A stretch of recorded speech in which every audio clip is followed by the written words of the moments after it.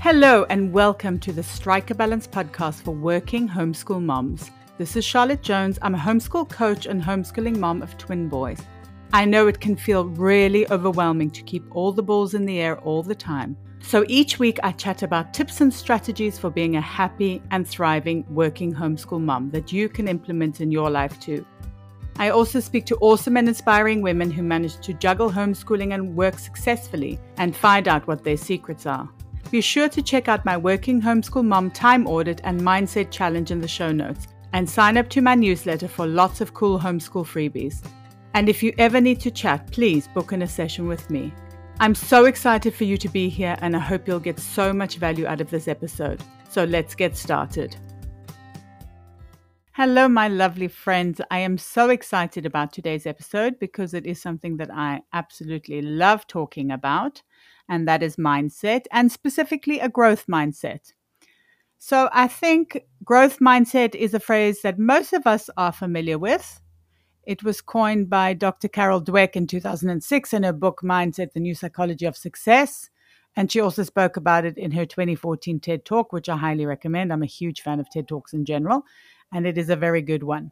So Dweck did most of her research with children in the American education system, but a growth mindset works very well for overwhelmed working homeschool moms too. So in this post, I want to give you some practical ways that you can apply a growth mindset in your life. So as working mothers who homeschool as well, there's a lot that can be overwhelming. Apart from working and homeschooling, which both take loads of energy, there's also cleaning and cooking, working out and self-care, socializing and spending time with your partner, working towards your goals and dreams, and having a few minutes just to be. So when I list it out like that, it does seem like a lot. But what I've learned from the last 5 years is that it is possible to juggle or to find a balance, and that mindset is everything. And if you've been listening to this podcast for a while, you'll know that all my podcast guests, or most of them, agree that mindset is everything for being a happy and thriving working homeschool mom. So there's a lot of stuff on the internet about growth mindset. I use Positive Psychology. They've got a lot of great mindset resources and activities that you can do.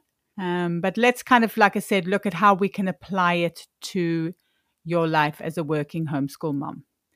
So one of the first things that positive psychology suggests for nurturing a growth mindset is to challenge yourself. So if you're like me, then your comfort zone is your happy place. But you know, like I do, that unfortunately you have to step out of this warm and fuzzy place in order to grow. So taking on a challenge and then failing can be really hard, but getting back on that horse is said to be a great way to nurture a growth mindset. So obviously taking on a challenge where you are not guaranteed success is definitely stepping out of your comfort zone. So this podcast for me, for example, is something like this, me stepping out of my comfort zone, going live on Facebook and on Instagram. Those are also stepping out of my comfort zone. I mean, the only way to kind of get better at them is to do them. So, but let's think about a more specific example. So let's say your child is a reluctant learner. So my children generally can be quite reluctant. So I know this topic intimately, and it can be incredibly frustrating and very challenging. And you might even be tempted to give up homeschooling because you feel like a failure. Lots of homeschool moms feel like this. But if you have a growth mindset, or if you use a growth mindset, you could rather maybe spend some time mindfully and calmly looking at the situation so that you can see it more clearly. Instead of reacting to a situation, rather taking yourself out of the situation can really, really help you to see things much more clearly. What you could also do is try other ways to engage your child, such as by trying different resources or even deschooling.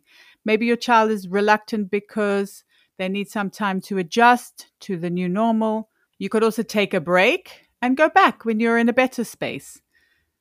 I find this really, really helps. And this is why we homeschool year round, so we can take those breaks when we need to and then go back with clearer heads and trying new things. You could also speak to your child about what they like and what they don't like. Obviously, if they're old enough, they'll be able to tell you what they want to do or how they like to learn. Or you could always ditch the curriculum that you're using that isn't working and try another one. So, another thing that you could do to nurture this growth mindset is to enjoy the ride, to enjoy the journey, because we've all heard the saying that life is a journey and not a destination. And this definitely can apply very nicely to working homeschool mom life. So, let's use the example of starting your own business or being an entrepreneur. And if you have to fit it around homeschooling, it can be doubly hard. But let's apply a growth mindset to this problem as well. So, success comes from small, consistent steps in the right direction.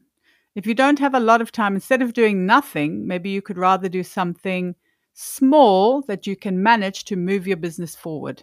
This could be to write a newsletter or to plan content for a week. Accept that there will be ups and downs. So instead of concentrating on the bad periods, rather rest and return when you feel energized. So I try to maximize my creative, energetic time so that I have a little bit of leeway when I feel the opposite to that. And then that also means that I'm able to be consistent in terms of showing up for my business. You could also keep a business diary so that you can record where you've been and also your wins, even the smallest wins, like somebody signed up to my newsletter. By going back when you're having a bad day, you'll see that you are in fact progressing and that there have been wins. And this can also be applied very well to homeschooling as well, especially homeschooling a reluctant learner. The next tip is to embrace your unique path. And you know, I feel very strongly about this. You know my feelings about comparison, and I really think that it can destroy your life if you let it. But someone with a growth mindset is able to take their own path. So let's use another practical example. And this is also something that is a topic in my life. Let's say having a clean house. So this is something that I know not just me, but that a lot of working homeschool moms struggle with because there are lots of people at home. There's not a lot of time. And also everybody's house on Instagram always looks so beautiful and clean and tidy. But we all know that this is not reality.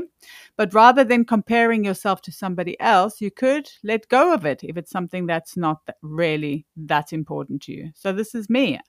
I choose not to fight this battle on a daily basis. I choose family harmony and slowly teaching my boys and my husband to do chores.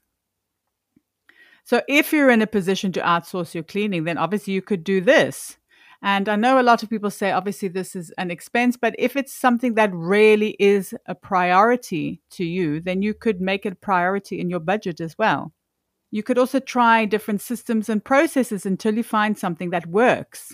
So you could use somebody as inspiration or as a starting point, but don't feel like a failure if it doesn't work for you. Rather tweak and adapt until you find your own sustainable way to keep your house clean. And finally, a growth mindset comes from acceptance. So you need to be kind to yourself and you need to accept that things are not always going to be perfect. You also have to give yourself permission to give it another go. So a great example of how you can apply acceptance is, let's say, with working out and healthy habits. So we all know that we need to stop doing certain things and then we need to start doing certain things, but it can be really, really hard. And I think often it's because we're so hard on ourselves. So rather than beating yourself up for, let's say, eating chocolate or not working out for a week, you could rather talk to yourself kindly rather than allowing your self-talk to be harsh and critical, because that self-talking voice can really form your self-image. So if you can change it from a nasty voice to a kind and accepting voice, it can make a huge difference. You could also accept that you didn't manage to do what you wanted to in terms of your health today and start again tomorrow with a clean slate. Because I used to do that. I would always say, oh, I've eaten chocolate, so that means the whole week is ruined. Rather than saying, okay, so I ate a bit of chocolate tomorrow, I can start again.